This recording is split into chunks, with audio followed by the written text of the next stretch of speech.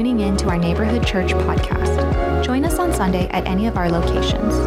To learn more about our church, visit neighborhoodchurch.com or download our church app.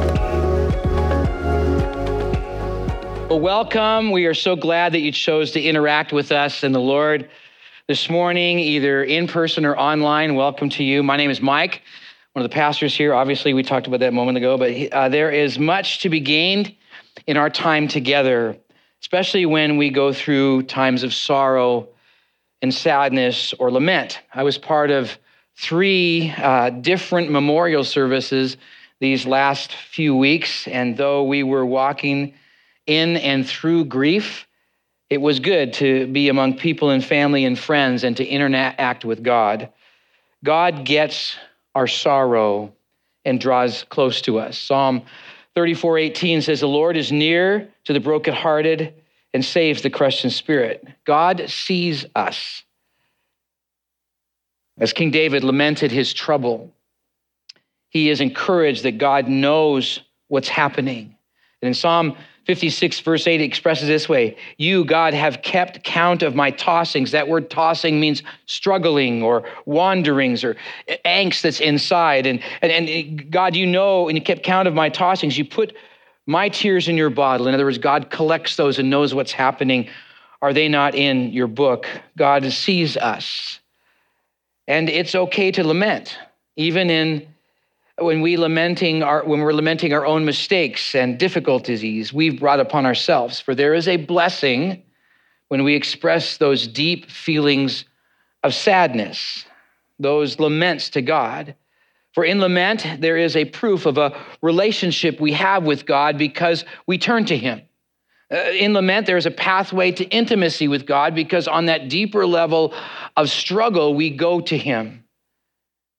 And in lament, there's a prayer we ask of God to help us, to encourage us, to act in some way. And in that also is a participation with others who struggle, and there's a fellowship among sufferers. Lament is a good thing. And in this season before Easter, called Lent, meaning length of time from Ash Wednesday to Easter Sunday, we lament. We lament what Jesus went through for us, the beatings, the abuse, the horrible reality of the cross, the lament of our sin. We lament the sin that nailed him there. But we do not lament without hope because Jesus didn't stay dead. And that's why we get so excited about Easter, because on that Sunday, he rose from the grave, giving an exclamation point and proof positive that he is our Savior. And so to help us lament with hope, we have been studying through this very interesting Bible book of Lamentations. Lamentations is made up of 5 different Hebrew-style poems that teach us and challenge us. Though we face difficulty and sorrow, even when there are our own mess-ups and mistakes where we've experienced or are experiencing the wrath of God, there is hope.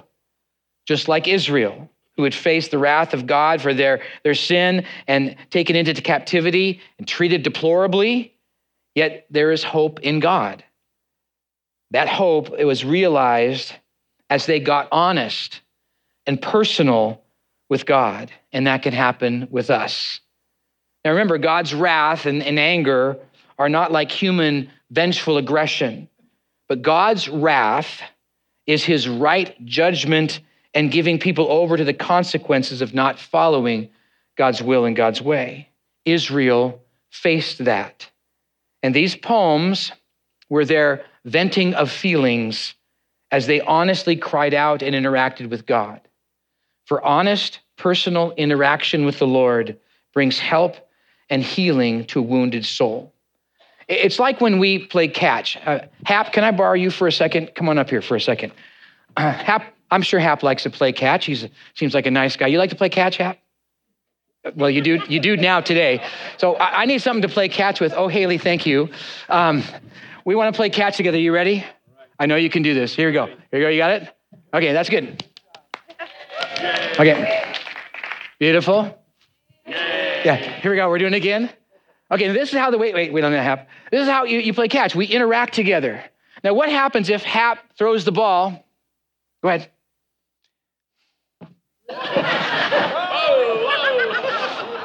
There goes my notes. That's fun. And I do nothing about it. Oh, thanks, Hap. I'll figure that out later. But we interact. That's how you play catch. You interact with each other. You go with that. God, like Hap, wants to interact with us. And he says, here, let's play catch. Let's go back and forth and play catch and have a great time together. But sometimes we say, God, I don't want to play your way. I'm going to do my own thing. Now, God's still there holding the ball, waiting to us to interact with him. But we say, we don't want to play by your rules. I want to play by my rules. I didn't want to play with you. I want to play with something else that's going to give me more fulfillment. So I'm going to go into work and I think that's going to give me fulfillment. I'm going to go into relationships thinking that's going to give me fulfillment. But really the way fulfillment happens when we interact with God. Thank you, Hap. Appreciate that. Give him a hand. Well, I try to organize my notes. Anyways, but we have that opportunity to encourage and to be with God and to interact with him. If we want God's help, we are to be humble, to come under his way and be honest with him, to interact with him on his terms. Lamentations 3, chapter 3, gives us 3 personal applications to draw close to God in times of lament. So let's explore this chapter.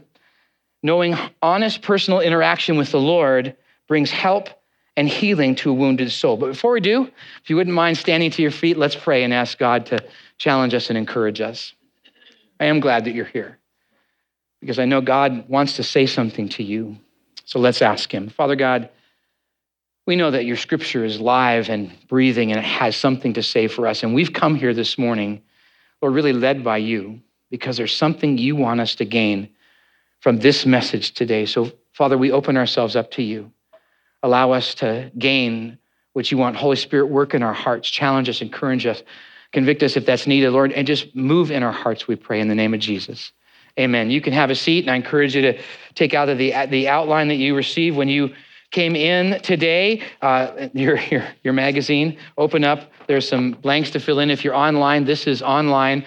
Somewhere there, you can find that and encourage you to jot down some notes and walk through that, and their answers will be up on the screen. If you miss that, there's a study guide that's out in the lobby area. If you go out these double doors and turn right there in those desks there's one desk is our resource center, and in there's a study guide in there that has all the answers and all the extra verses, and plus there's a link in there. I really want you to look at it. You can type it in or Google it. I'll mention more about that later on. But our hope is that you would delve a little deeper as we walk through our time together after today. Look up those extra verses, check out that link, look at those questions in our study guide or use them in your life groups. But also, if you missed that, there's a place on our website called Revive. It's right on that front page there, and there's a lot of links you can connect to there. Plus, there's a link to our podcast, which we do every week, where we expand on what we've been talking about on Sunday. Well, as we mentioned, these Hebrew poems have a structure of Lamentations. There's 5 of them, and they're what's called an alphabetic acrostic. There are 22 verses for the 22 letters of the Hebrew alphabet, Aleph, Bet, Gimel, Dalet, so forth, and gone down the road. And yet chapter 3 is unique. Chapter 3 has 3 verses per letter. Aleph, Aleph, Aleph, Bet, Bet, Bet. And then there's the first word of that verse starts with that letter. And it's different. It's in the middle, meaning that we're always to come back to the center of this writing, which is Lamentations chapter 3, specifically verse 22 to 24. It says, the steadfast love of the Lord never ceases. His mercy never comes to an end. They are new every morning. Great is your faithfulness, God. The Lord is my portion. My soul says, therefore, I will hope in him. Saying that no matter what we go through, what sorrow or hurtful or mourning or upsetting issue or circumstance, even those that we bring upon ourselves, we can turn back and interact with God, to play catch with him, who is Jesus. As we learn in Colossians chapter 1, verse 15, he is the image of the invisible God. And in Christ Jesus, we find hope and experience help. For honest personal interaction with the Lord brings help and healing to a wounded soul.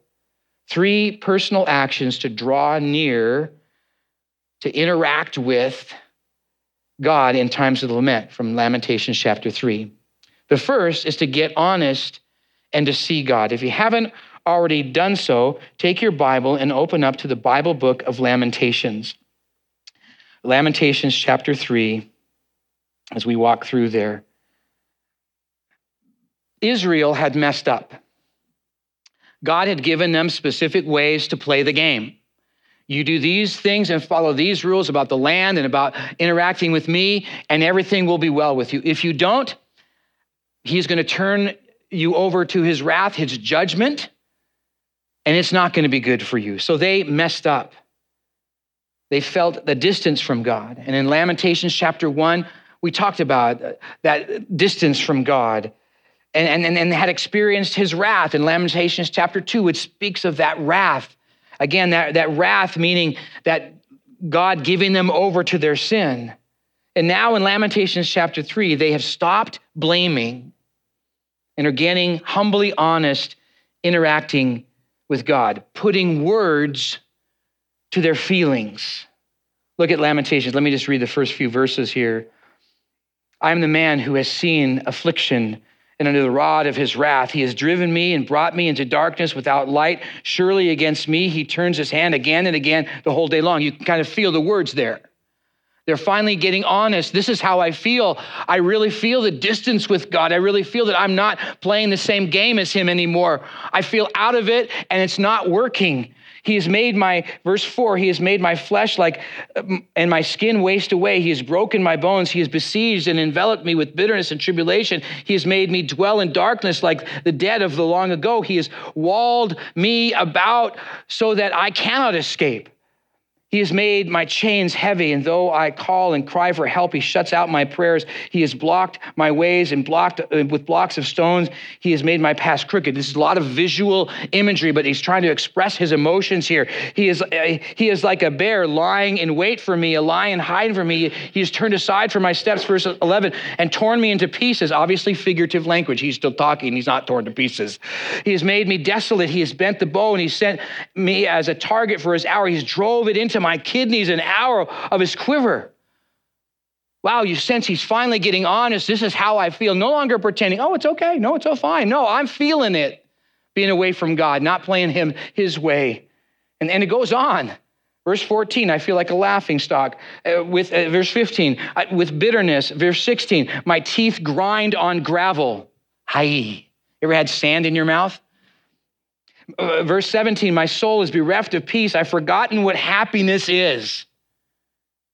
My endurance has perished, and so has my hope in God. It's good to identify and to name our feelings as we talk and interact with God. This is not a prideful rant where we just pop off because we're not getting our way. God, I'm so angry. Oh, you've done this. It's not a thing of blaming. Or is it a pride-driven, self-empowered, disrespectful criticism of God Almighty? God, how dare you? How dare you have this thing happen to me? Don't you know what I'm going through? God Almighty, who knows everything, don't you know? It's not that, but it's an honest bearing of our feelings to God. Much like the thief on the cross. In Luke chapter 23, verses 32 to 43. Matter of fact, if you have your Bible, just flip over to Luke chapter 23. And notice this scene. Jesus, as we come towards the Easter Sunday and Good Friday when he was crucified between two criminals. One of them says this in verse 39, one of the criminals who was hanging railed at him. That means throwing insults and curses at him, saying, are you not the Christ? Save yourself and us. And he was just venting in anger. That's not what this Lamentations is. It's not a vent of anger. It's an honest approach to God in humility. Look at verse 40 of Luke 23. But that other criminal on the cross next to Jesus, rebuked him, the one who is spewing, railing at Jesus, saying, "Do you not fear God, since you are under the same sentence of condemnation? And we indeed justly, for we have received the due reward of our deeds.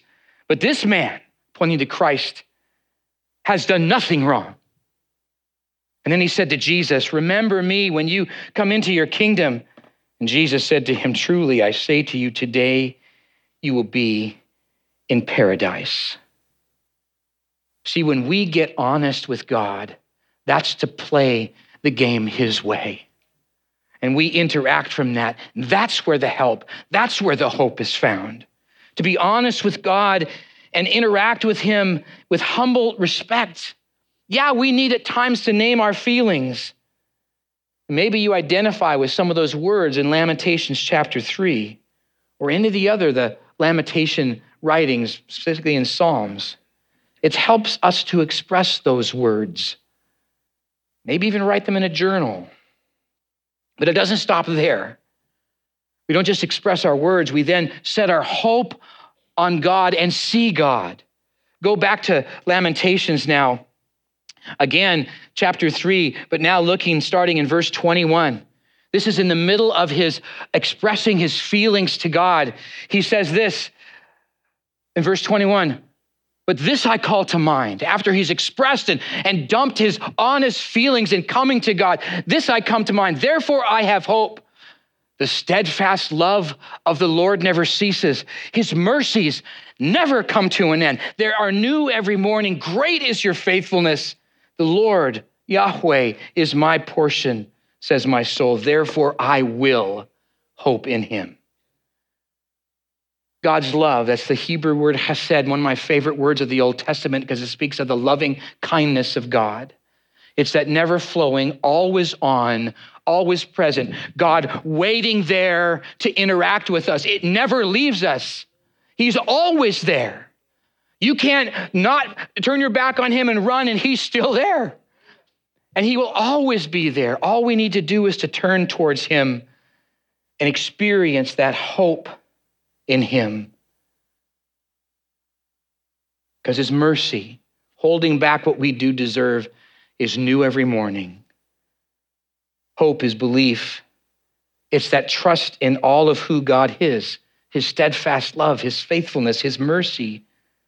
The thief on the cross saw Jesus and placed his hope in him, and he was rescued. He was restored. For honest personal interaction with the Lord brings help and healing to a wounded soul. The question is, will we?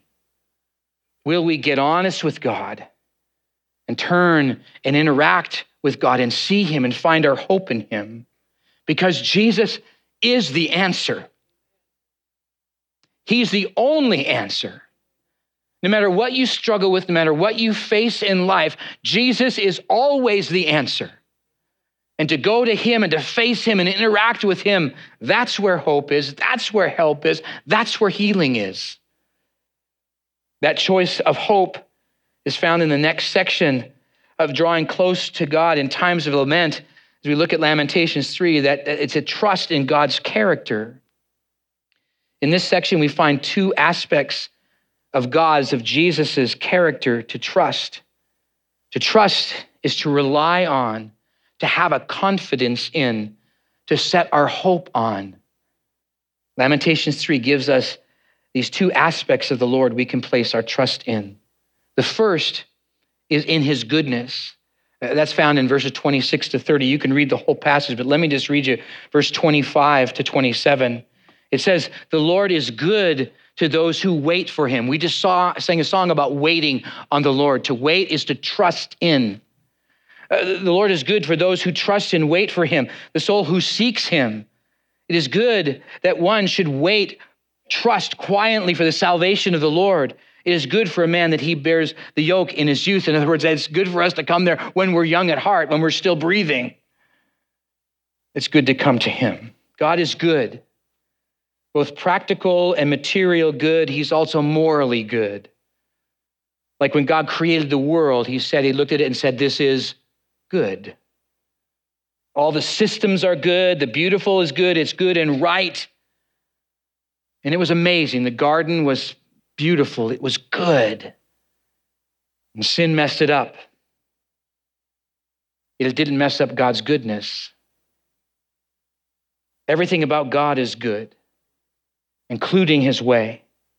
It's like when Jesus healed that woman who was bleeding in Mark chapter 5, verses 24 to 34. Some of you know the scene. And if you're watching The Chosen and see that scene, you can't help but just feel with her. And I encourage you to watch it. Go to YouTube, get Chosen, go to season 3 and find that scene with that woman. It's actually out of scripture. Now they dramatize it a little bit differently, but it's still the same. This woman who had been having a hemorrhage for years and years and years. She had paid all kinds of money to go to doctors and to try to heal her. Nothing helped. And because of that, and because of Jewish law, she was unclean. She could not interact with anybody. She was shunned. She was isolated. She was put aside. So she was feeling not only the pain of the loss of blood continually, but also the pain of being out of fellowship with someone. Some of you know what that feels like. You know what isolation is like. No human touch, no human interaction. It's horrible. Well, she thought she had such a faith in Jesus that she even reached out and touched the hem of his garment. She would be healed. So Jesus is rolling through with a crowd of people. He's trying to get to Jairus' house because his daughter is dying and he's going to heal her. And the crowds are pushing in because everybody wants to touch Jesus. And she somehow wriggles through the crowd, though she shouldn't have because she was unclean. She did anyways, and she touched Jesus and bam, she was healed. She felt it in her body and Jesus felt it, because he turned around and said, "Who touched me?" Now, what's hilarious about that is that one of the disciples comes in and says, "Jesus, we're in a crowd. Everybody's touching you." And he said, No. Someone touched me with that faith touch, and I felt it move out of my body. He reeled around, and there she was, probably crumpled on the ground. So isolated she'd felt, but she knew she was healed. And Jesus bent down to her and looked her in the eyes and said, "Daughter." He immediately not only healed her physical element, but he healed her emotional element by giving her belonging. She was no longer an outcast. She was no longer there. He reached out and touched her, probably the first human touch she'd had in years. God is good. We can trust in the goodness of the Lord and interact with him based on his goodness. Another aspect of the Lord's character is his justice. In Lamentations chapter 3, 31 to 39 speak of that. Let me just read just a portion of that in 34 to 36. To crush underfoot all the prisoners of the earth, to deny a man justice in the presence of the Most High, to subvert a man in lawsuit, the Lord does not approve. The Lord doesn't approve of that kind of justice. He has a different kind of justice based on his character and based on the rightness that he sets. God is just, meaning he is right or righteous or holy. God and his way and his will are the right way to go in life. Jesus expressed that in John chapter 14, verse 6, when he says, "I am the way, the truth, and the life." God's justice is the bringing out of his will and his way, and that includes dealing with sin. There's a great article that I'd love for you to read. It's found in your notes. It's on the justice of God. But this whole reality of what Easter represents is the justice of God being fulfilled. The world and mankind is sinful and needs a savior, and God provides the just right way by sending Christ to this earth to not only show us how to live, but also to deal with our sin problem. And he went through a horrible reality of that as he was beaten, scourged, hung upon a cross, and all the sin of the world was dumped on him, and he died, paying the penalty for sin. But on that third day, on Easter, he rose from the grave, proving that it is true. Jesus is the Savior. He's the one that can deal with our sin. He is the one that is a guarantee. That's why Easter is so vital, important to our faith. And oh man, I hope you celebrate on Easter with us. It's going to be a great time. Now, human justice will always be flawed because it's tainted by our sinful bent. The Pharisees and the religious right did just that. We see that in Jesus' healing a man with a withered hand on the Sabbath. What's interesting about this account is found in 3 of the Gospels. Matthew chapter 12, verses 9 to 13, Mark chapter 3, verses 1 to 6, Luke chapter 6, verses 6 to 11. Jesus is teaching in the synagogue, which he does a lot of times. And the Pharisees are already hearing things about him and questioning him because he wasn't following their justice. He was following God's justice, his justice. And there was a man with a withered hand, and they were waiting to see if he would heal him. And lo and behold, Jesus says, stretch out your hand to a man's hand that was withered and healed him on the Sabbath. And they were so taken by that because they couldn't be expressing the miracle of somebody who was hurting and struggling, but they were so worried about their justice because they had taken the law of God and added to it that you couldn't heal on the Sabbath. God's word never says that. They added to that because that's what we do. We create our own justice.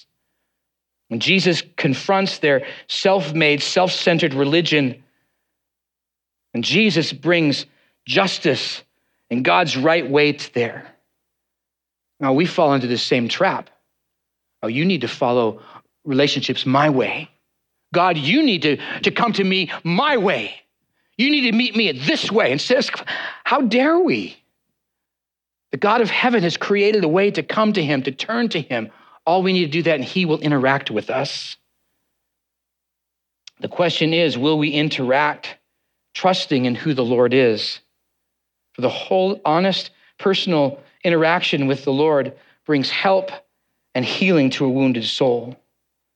In times of lament, even from times we bring it upon ourselves with our own mistakes and our errors, we are to get honest and see God, trusting in his character, his goodness, his justice. And in all these things, we are to lastly pray, to interact with God in conversation, where we talk to God and he communicates to us. Now, God doesn't communicate, at least doesn't communicate to me verbally, but I get that sense in my soul. And I always check that with scripture because my mind is, goes out there. And I think all kinds of crazy thoughts. But God's word is clear to us, just like it's speaking to us now. God speaks to us, and when we interact with him, we play catch with him, we can gain from that. Prayer is, in a sense, that interaction with God. Prayer can be formal or conversational. We can recite prayers or make our own prayers. They can be written or text or emailed or journaled or just thoughts in our mind. Prayer is the essence of interacting with God. 3 avenues of prayer come out in these last verses of our text. The first is honest confession. That's found in verses 40 to 54. Let me just read to you a portion of that in verse 40 to 42. It said, let us lift up our hearts and hands to God in heaven. We have transgressed and rebelled, and you have not forgiven. Not forgiven because there has not been an honest confession, but now there is. They're feeling it. Look at them getting honest with their feelings. Just go through verse 43 to 54. You've wrapped yourself, they're getting honest here. God, you've wrapped yourself in anger and pursued us. Verse 44, no prayer can pass through. That's how it feels. It feels like I'm distant from God. Verse 45, you've made us scum and garbage among people. We feel as low as we possibly can feel. Verse 47, devastated and destructed. Verse 48, my eyes flow with rivers of tears. Jumping down to verse 52, I have been hunted. We feel that fear of not everything around every corner. And suspect Ebony, they flung me alive into a pit and cast stones on me. Water closed over my head. I said, I'm lost. That's how it feels to be distant from God, and that honesty of confession. And what we're to do is what verse 41 says, to let us lift up our hands and our hearts. What is the universal sign of surrender? Show it to me. That's surrender. I give it up. It's a time when I say, okay, God, I'm tired of doing it my own way, and I surrender to you. Let us, verse 41, let's lift up our hearts and our hands to God of heaven. Let us surrender. We're to examine our lives.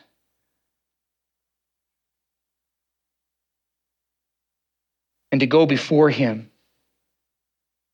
And to see if there's any sin in us. And to ask God to help.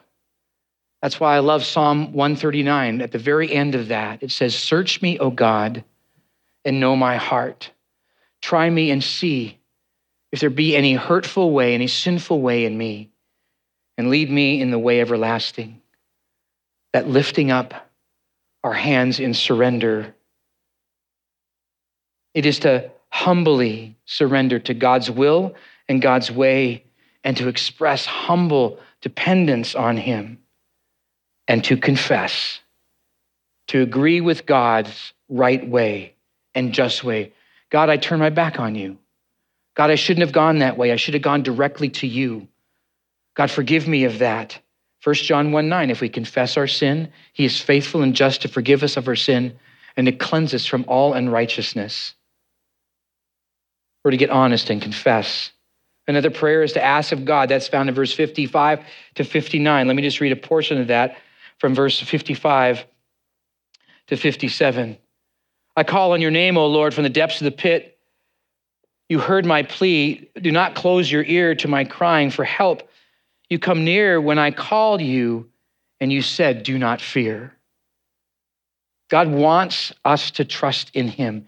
He wants to interact with us. He wants us to have that playing catch interaction with us. And we're to ask. You know, one of the reasons why we ask you to write out prayers is, yes, we want to pray for you. And I love to pray for you. I hold those cards on my desk all week and pray for you. But one of the other reasons is to get us all used to writing out our prayers, writing out our requests, to come to that place of surrender and ask of God. And the same reason why we have opened up this opportunity called a space for prayer in our services. We're going to do that after the sermon. I challenge you to write out your requests and use that opportunity to pray with somebody. There's lots to pray for. Things that go on in our own life, with others, praying for the church, for our cities, for our schools, for our friends, for our family. There is so many things to pray about. And God asks us to come and ask, come and interact. Last prayer is to trust in God's outcome. In verses 60 to 66, it talks about that. And I don't know if you've ever been wronged or blamed or had your character wrongly represented. That ever happened to you? I know it has for me. It hurts. And sometimes we want vengeance. Vengeance is mine, saith the Lord, and I'm his instrument. We want to do it ourselves. That's misquoting scripture, by the way, just so you know. We want vengeance even though there are times we kind of deserve the backlash because we were in the wrong. I've been there too. And yet what we need to do is to trust in God's right vindication. Lamentations chapter 3, verse 46. God, you will repay them, O Lord, according to the work of their hands. It's leaving it in God's hands.